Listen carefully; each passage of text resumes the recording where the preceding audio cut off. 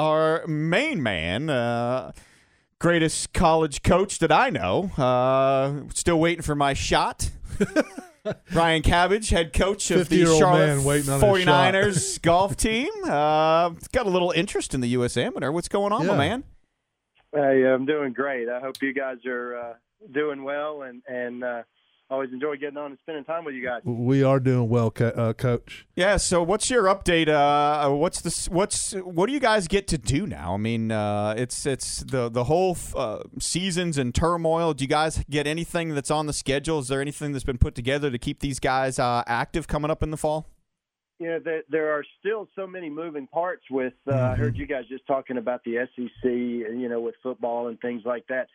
There are still guys out there that have hope of playing college golf in the fall. Conference USA still hasn't put any restrictions on us. So it's just kind of wait and see right now.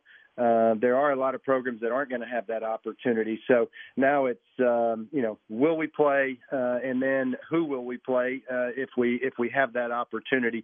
If for some reason we don't play college golf in the fall, there are a number of amateur events around the country that will be played. So the guys are going to have some competitive opportunities, which will still be good for them. But as everything is right now, we're all just kind of listed day to day. Yeah, I mean, if you look at golf, and the whole thing was when this whole pandemic started was, golf is a game where you don't have to worry about social distancing because how many people hit the ball within 6 feet of each other. So I don't understand why there's limitations.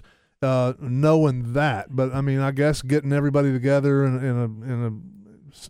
together at a hotel or at a tournament has something to do with that. But I don't see golf as being that as threatening as maybe football would be. Right, absolutely, and that's I won't get into too much of my opinion regarding what decisions should be made and things like that. But if there's any sport that can social distance, it would be golf. And we even have a format in college golf where all 5 guys on the same team can play in one group. So if we could travel to an event, play our practice round, play 3 tournament rounds, all 5 guys in the same group, which I absolutely love that format anyway. We usually play that 1 or 2 times a year.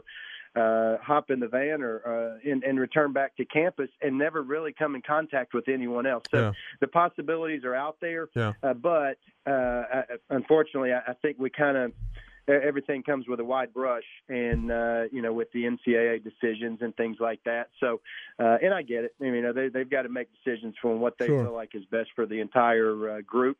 With the NCAA. So I understand that, but certainly social distancing could be done with golf. I know for me, I never hit it really in the fairway, so it's easy to social distance. I'm the guy on the right, far right.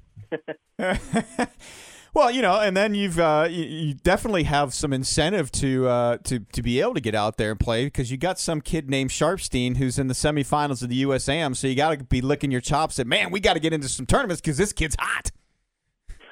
Yeah, that you looking forward, and certainly I was looking forward to this season.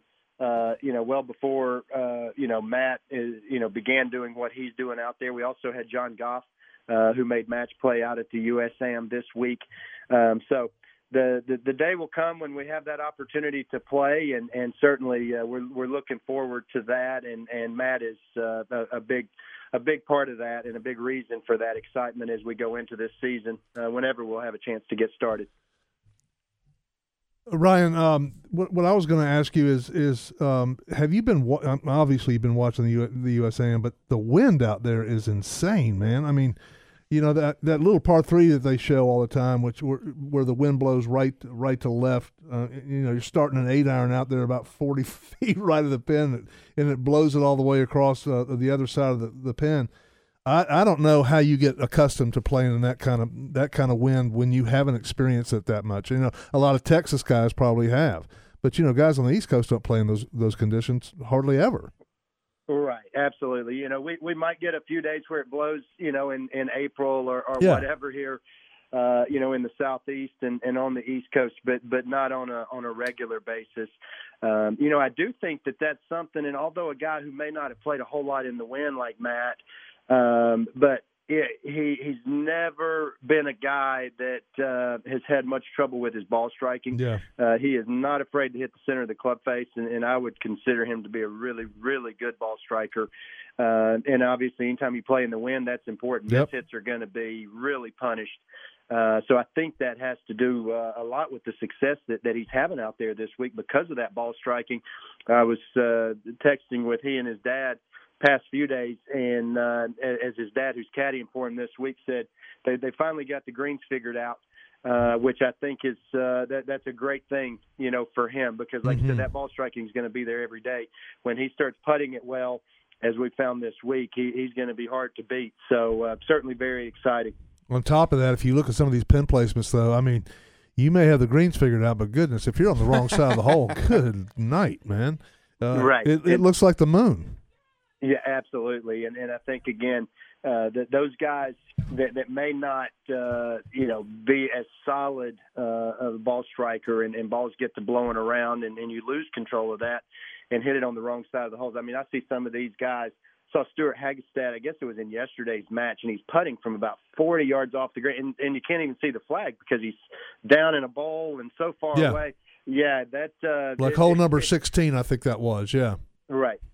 Yeah, that's a shot that certainly I don't want to go try to hit, and I feel for these guys sometimes that when it blows like that, you feel like you could hit a pretty good shot and end up in a bad spot and just kind of handcuffed with no real chance. But again, fortunately for Matt, he's keeping things in the right position and continuing to move forward. And we're just happy for him and proud of him, certainly. Yes.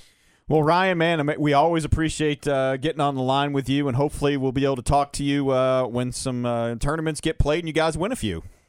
Absolutely. We're excited, like I said, whenever that season can begin, but in the meantime, we're going to cheer Matt and see if he can get a couple more wins out there at Bandon Dunes, and certainly appreciate what you guys do, and always enjoy listening to you guys. All right, and I'm still waiting for that invitation so I can go play with your boys and show them what shots not to hit. That's important, Brian. You don't hit many of those. You're a do as I do guy.